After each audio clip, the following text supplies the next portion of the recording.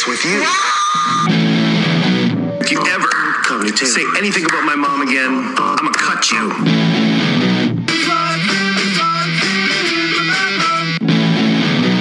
Miss you, toilet paper. It was a dumpster fire of a show. And we all looked at each other just going like, oh, shit. Yeah, make hobo fires and trash cans. I could work in porn. And he said, is there any weed in here? I said, yes, it's in the microwave. I was a pioneer in nerdiness. She could stick a lot out there. Seasoned with my ass blood. I went to court for that for almost 2 years. She says her husband's name was Pinky, and he passed away. Wow. And she would be honored. The Manitoba Money Shot Podcast. It's a podcast, eh?